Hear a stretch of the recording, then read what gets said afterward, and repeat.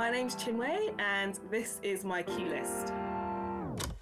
Q List, brought to you by Same Same But Black, a collection of queer conversations released during Auckland Pride 2022, supported by the Sparks Empowerment Fund. I'm your host, Michelle, from Same Same But Black. So, welcome to a conversation with Chinwe. Do you want to do a introduction for yourself, talking to why you chose your Q List? Sure. So I'm Chinwe. I've been living in New Zealand for close to 9 years, but I was born and bred in London in England, and I whakapapa back to Nigeria, specifically the Igbo tribe.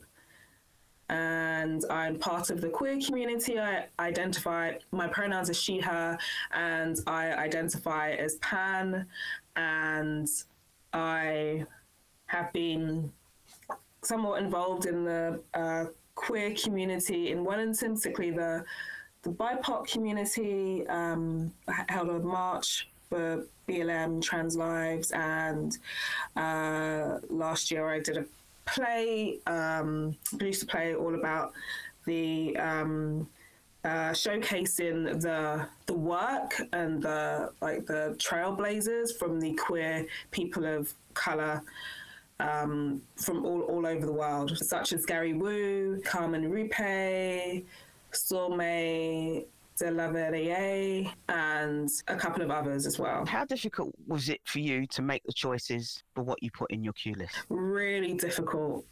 Really, really difficult, because as you grow, and depending on what's going on in the world as well, and what's going on in your life, the music, the art that inspires you and keeps you sane and safe changes.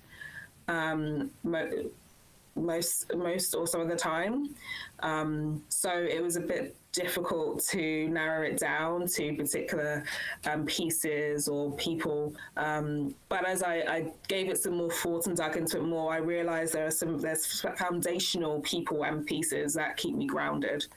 So I guess it was hard to begin with, but then it got a bit easier, particularly when I got into it. Starting with your songs, I noticed that you chose magnificent Lady Lauryn Hill and the entire album of Miseducation. So let's talk to us and maybe choose one song from that album that you stand out repeater. Probably Tell Him. I think Tell Him is a standout for me. It's the kind of song that when it's playing, I go into a bit of a trance. Sometimes if I'm driving, I'm listening to it, I might have to pull over and just close my eyes. Because it's not just, it's obviously the words, but Lauryn Hill has an impeccable voice. And I've never known a voice like that that's able to showcase the emotions or her emotions and what she's feeling so clearly. Like, you feel it from the moment she starts, the moment the song ends, you feel it. It just gets right into you. Yeah. I mean, there have been other songs I've heard, like one she's done live where she actually starts to cry during the song, which just tells you the kind of artist she is. But Tell Him, she speaks the words that you want to speak, but she sings the words you want to speak, and you don't have to, because she does it for you. And so because you feel what she's saying, I feel what she's singing. I go into a trance, and it's like I'm having a conversation with her. Well, I'm just listening to her. She's talking to me, I'm listening to her. She's singing to me, I'm listening to her. It's just, yeah, and it's just so melodic. Yeah. That's probably the song. That's hard. That's a really hard one. That's so hard. But yeah, I think Tell Him. That's your boom moment. So my favourite indie rock song was Biffy Clyro. So tell us about that song, why it became your favourite. So Biffy Clyro, Questions and Answers.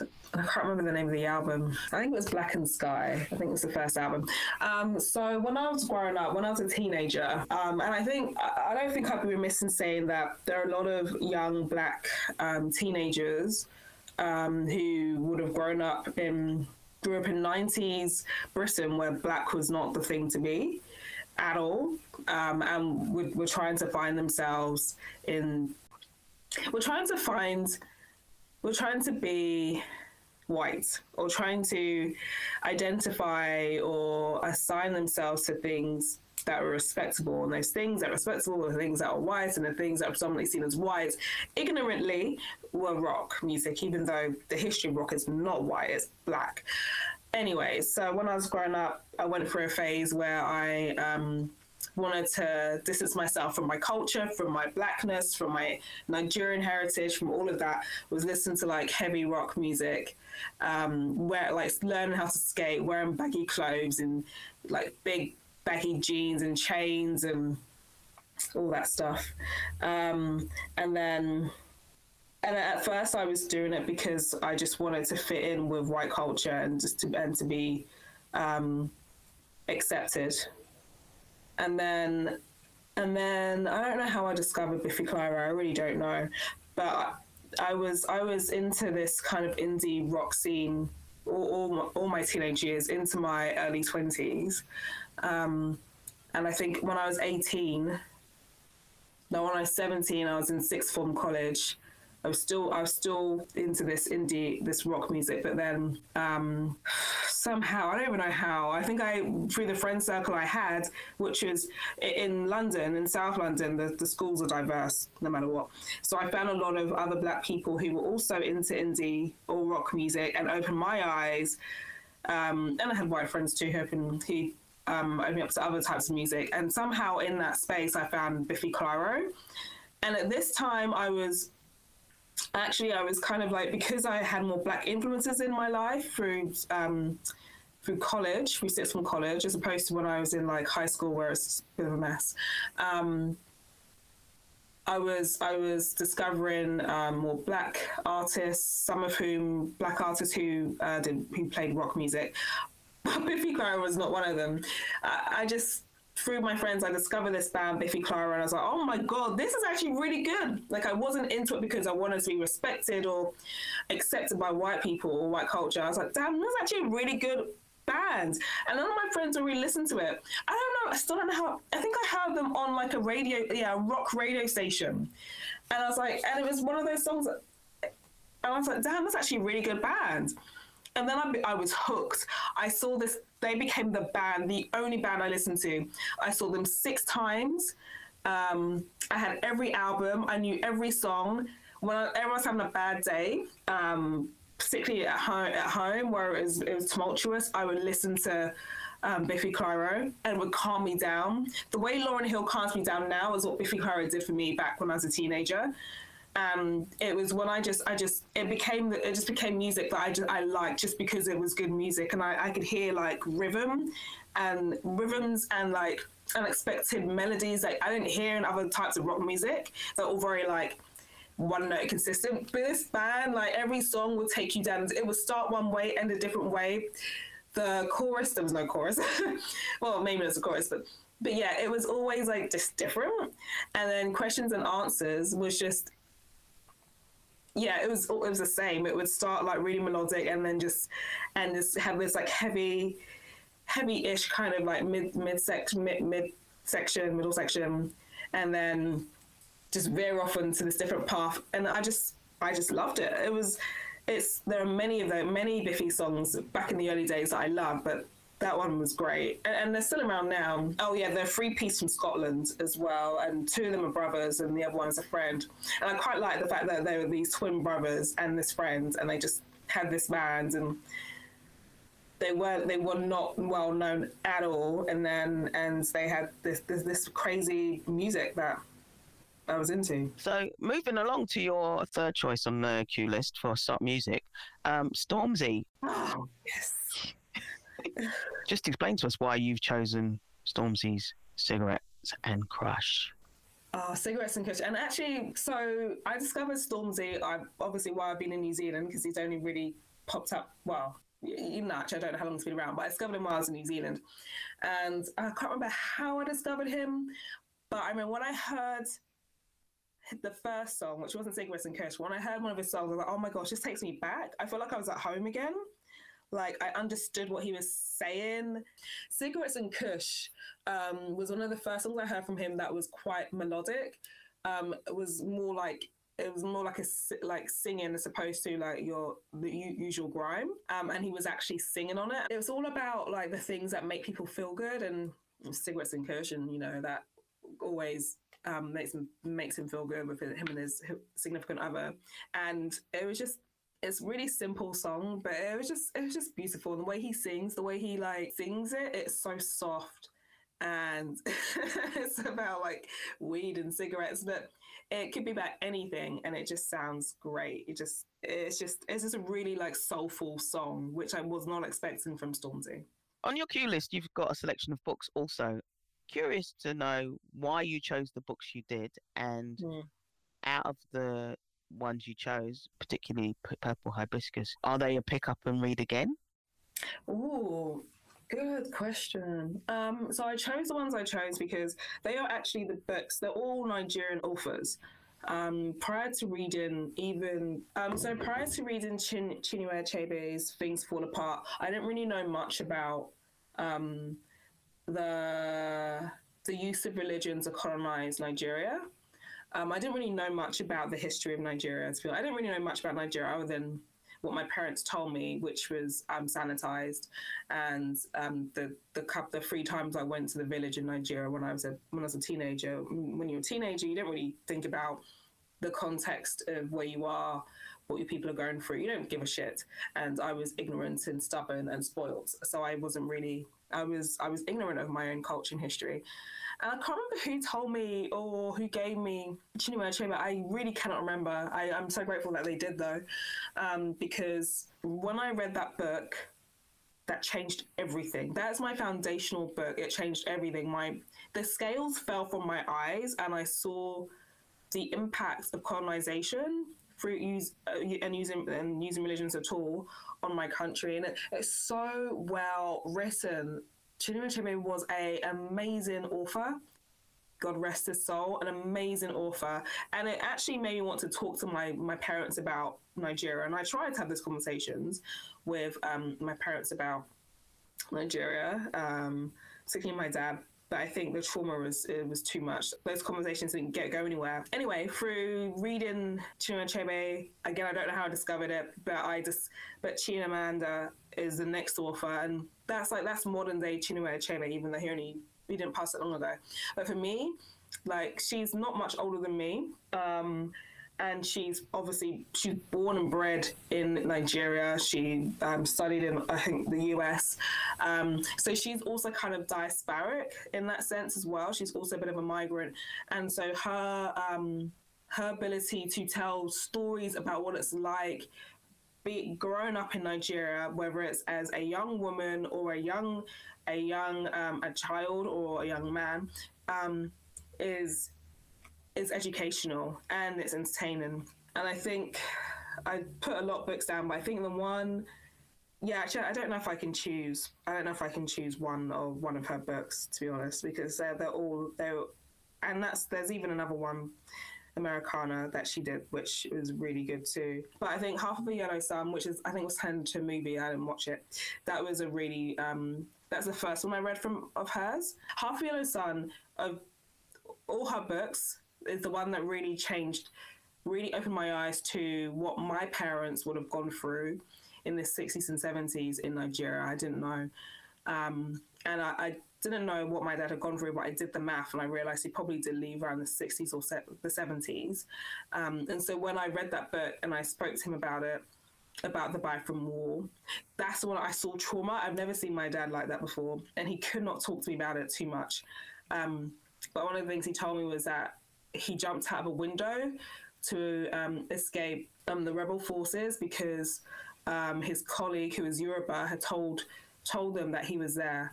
I didn't know anything. I was completely ignorant to the Biafran War. I had no idea there's a civil war. I had no idea. I had never taken any interest in learning anything about my history.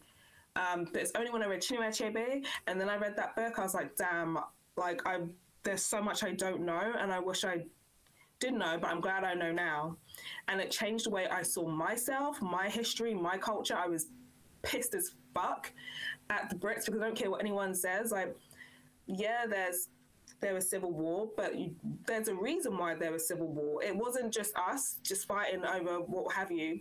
It was the colonization of Nigeria back in the 1800s during the scramble for Africa. That's when it happened. Like, no one can tell me any different. And everything that happens in like countries that were colonized, is a result of that colonization and the damage that the Brits did. And so I just felt really terrible. Those two books changed my understanding of Nigeria. Akala, Natives, which is the last book I read, and it's not even mine, it's my friend's. I've had it for like a year and a half or 2 years. I had not read it until like last year because I just wasn't sure I could handle it, because I knew it was about written by a man who is very much like me, not that much older than me, Black British. We'll be talking about things that I would have grown up with, but not understood the pretext or context of. And I was like, I'm not sure if I'm ready for this. And then I read it. More scales fell from my eyes. I took a lot of notes. I have a book of notes. I went and did more research. Things that like you and I, Michelle, will remember. I had no idea of the context, like the whole Linford lunchbox. I don't know. Everyone knew about Linford Christie and Frank Bruno, but the differences in how they were seen by media, by the people, by white people, by our own people. I had no idea. The things I found out about like Haiti, about Cuba, about again more things like the scramble for Africa, about the difference between like Black Brits and American Black Americans, and how Black Americans see Black Brits. Even things that Maya Angelou has said about us Black Brits, I was like, I really thought you were cool, and the way they just downplayed everything we did as Black Brits because we didn't have the same path to Black identity as Black Americans, slavery and that kind of thing that's through Windrush and migration and Commonwealth and all that stuff. I don't know, all these things that I had never thought of, I didn't know. It really opened my eyes. It changed so much for me again. And so I like to keep having those conversations with people. Like the way I talk about myself now, before I would just say, I'm from the UK and my parents are Nigerian. Now I talk about the fact that I was born and bred there, but I think I back to Nigeria, but specifically Igbo. I like to say Igbo because Nigeria is not a term that was given, that is our term. We were not a country, we're a bunch of different tribes. Pre-colonization, colonization came, and some white woman named us Nigeria. Why? I'm not going to call my country, my people Nigerian, because that's not what we gave ourselves. It wasn't determined by us. These are things I would never have known if I had not read Akala, because his book made me want to do more research into colonization. And it's only because of that I even know these things. Yeah, these books really changed how I view myself. It gave me a whole new view on identity politics. They made me I'm way more braver in talking about racism and colonization than I ever was. And I can talk about it with a bit more understanding and depth. We already know this, what they did to African people, what they do to Black people already, what they do to people of color, what they did to countries like Haiti, what they still do to Haiti, for example. And so it's a bit of a complicated narrative, but I lean into it. Yeah, I freaking hate the UK, and like I'm allowed to. I wouldn't have to go to the UK. My parents didn't have to leave the UK if it wasn't for the UK decimating my people. So yeah, I can hate the people that gave me benefits, but I call them reparations. So moving on to film collection in the Q list, films that influenced you. Disclosure. So the reason for Disclosure is, so when I was watching it, like a lot of the interviewees were talking about movies that I had watched when I was growing up. I had watched Ace Ventura, for example. I watched the whole collection. My cousins had all the DVDs. And I specifically remember that's the movie where they accused the woman, a detective, I can't remember, of being a man and pulled her skirt and her underwear down. I remember that scene. I can see that scene. And at the time, I don't know how old I was. I don't know, I was a teenager, I was a young teenager. And I was like, ha ha ha, that's funny, ha ha ha. Watching Disclosure, and they go through all these movies that we grew up with, and you see the blatant, unadulterated, unapologetic transphobia was like a massive slap in the face to me. I was like, shit, it was right there. And it didn't cross my mind that was wrong. It didn't cross my mind that this was transphobic. I mean, I didn't know anything about trans issues then. But still, I didn't even think, oh, this is a bit weird. I was like, laughing with my friends and my family. And it's quite reminiscent or bear similarities to the mocking of people of colour in movies, and, people laughing along and not seeing there's an issue because it doesn't affect them, because, oh, well, it's not about me. It's just a joke, lighten up, just a joke, lighten up. It's very reminiscent of that, because that's probably that, God forbid, I hope I wouldn't be like that as a teenager, but I might have, because I'm not trans. What do I know? I'm not going through this. This is not my life. I'm not living it. It's the privilege. It's the privilege and the entitlement and the ignorance that comes with privilege of being cis. And that movie made me rethink all the movies I'd seen, because I think every one of those movies I mentioned, or TV shows, I had seen and I laughed along, and I was disgusted with myself for being that person. Being that person that would chastise someone quite rightly for laughing at racist jokes, but not see any similar issues with queerphobia and transphobia. I didn't see the issue. I mean, maybe because I was a stupid kid and I didn't grow up around influences that understood these kind of things, but I do now. But I like the fact that movie was such an eye-opener for all of us who are in the queer community, particularly us cis people who probably didn't think about these movies when we were growing up. And there may be some people today that are like, just a joke, product of its time. And so that makes, okay, no, it's not okay. We need to recognize what we did, what we were buying into, what we were giving our money to. We're giving money to transphobic content. It's as simple as that. It just made me realize my privilege as being a cis person. It made me think about, it made me really think about my privilege as a cis person, and made me more aware of what it would have been like being a trans person, or being a trans person or non-binary person, or just umbrella trans person growing up. When those movies are coming out and seeing people make fun of you. And these are blockbuster movies too. You can't get away from them. They're everywhere. You have to deal with that. And these are the movies that I'm pretty sure they were shown over Christmas. Ace Ventura will naturally be shown over Christmas. I know Jim Carrey regrets making, that movie. I'm sorry, that movie just stands out as the main one. But yeah, I don't know if they regret it. But just, listen to people talk about it, like Laverne Cox. It's Cox, okay. Laverne Cox talking about, and I love Laverne Cox. She's so amazing. But just listen to The Hurt, some of the interviewees, including Laverne Cox, and the impact of those movies and those TV shows, made me recognize my privilege and that I have to use my voice, because it's not fair. And it's not fair that trans people have to speak up on these issues all the time. And I'm really grateful that they've been able to work through the trauma to present this, to be part of this, but Jesus, they shouldn't have to.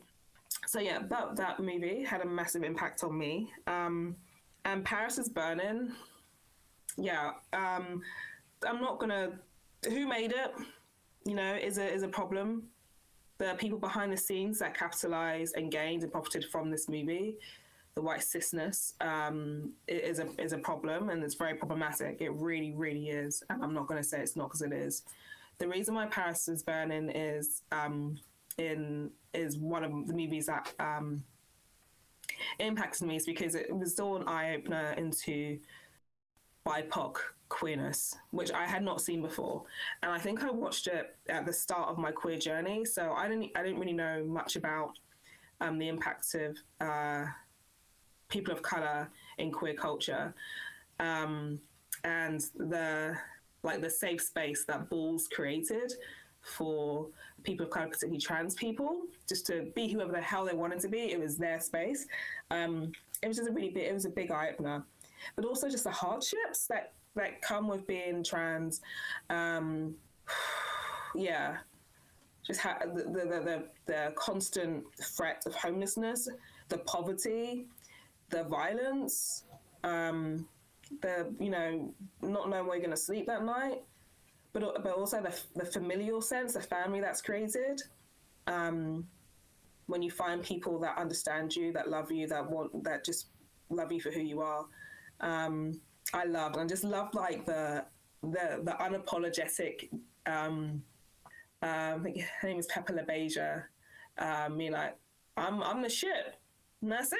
You know, I love that. That just, the joy that gives me, that brought me, just seeing that, and then like seeing all the cheering, all the like, all the happiness when they're walking, and just like all the accolades that are so rightfully deserved. In, you know, outside in the cis world, you're stared down, you're like looked, you know, in a scornful way and demonized. In the ball scene, you are revered, you're celebrated, you're loved. Like that juxtaposition is sad and beautiful, and I just love the fact that they love themselves, that it was shown how queer people come together and love each other and love themselves. And when I say queer people, I'm talking about trans, I'm talking about queer people of color. I'm not talking about like white cis people in the queer community. I'm not talking about them. I'm just not. And I don't think that movie's really talking about them either.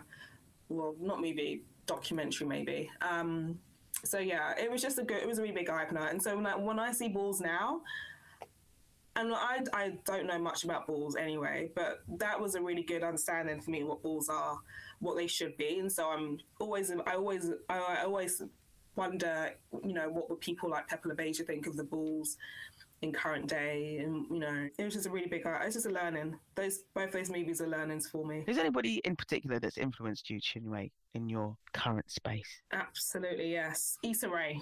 So I discovered Issa Rae years ago before Insecure. Before Insecure, she had this YouTube series called Awkward Black Girl, and that was the first time I'd actually seen someone on TV, and I was like, oh my goodness, that is me. Like the things she would do were things that I thought I didn't know anyone else who did. Like just randomly talking to yourself and imagining scenarios and rapping in the mirror, which she did all the time. It was just, and she's definitely taller than me. I think she must be like 5'9". She was dark skinned. She had 4C hair. Sometimes it's braided. Sometimes she once at one point she cut it all off. She was dating she was lusting after this black guy. She's dating this white guy.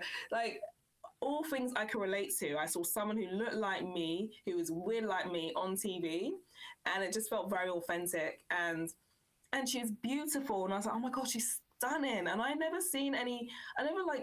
really saw anyone that looked like me and thought, oh, they're beautiful. I never seen anyone like me. And I saw her and I was like, damn, she's amazing. And I like watched her track her progress and her trajectory since that time. It was years and years and years ago. When I was in the UK even, I think. And then she got Insecure. And everyone was like, Issa Rae, I'm like, where have you been? Awkward Black Girl is the making. She got signed with Pharrell's TV production company. That's the start of her. And there's this amazing dark-skinned woman just killing it. Like, she is the standard of beauty and perfection. And when she was on that award show, and I can't remember what it was a big one, like Emmys or something. And she was being interviewed by this journalist on the red carpet, and the journalist was like, so who are you rooting for tonight? And she was like, everyone black and trans. And she shrugged her shoulder and and I was like, that is it. That is my idol. I want to be her. Like, she's incredible. And yeah, she's done all these amazing TV shows since then. More recently though, I don't know how many people know this, she has set up Black-owned and predominantly Black-run coffee shops across the US. She's like an entrepreneur, writer, producer, director, like, yeah, she's amazing. I have mad love for her. And just seeing, yeah, it's just so amazing to see other standards of beauty, particularly for Black women, dark-skinned Black women,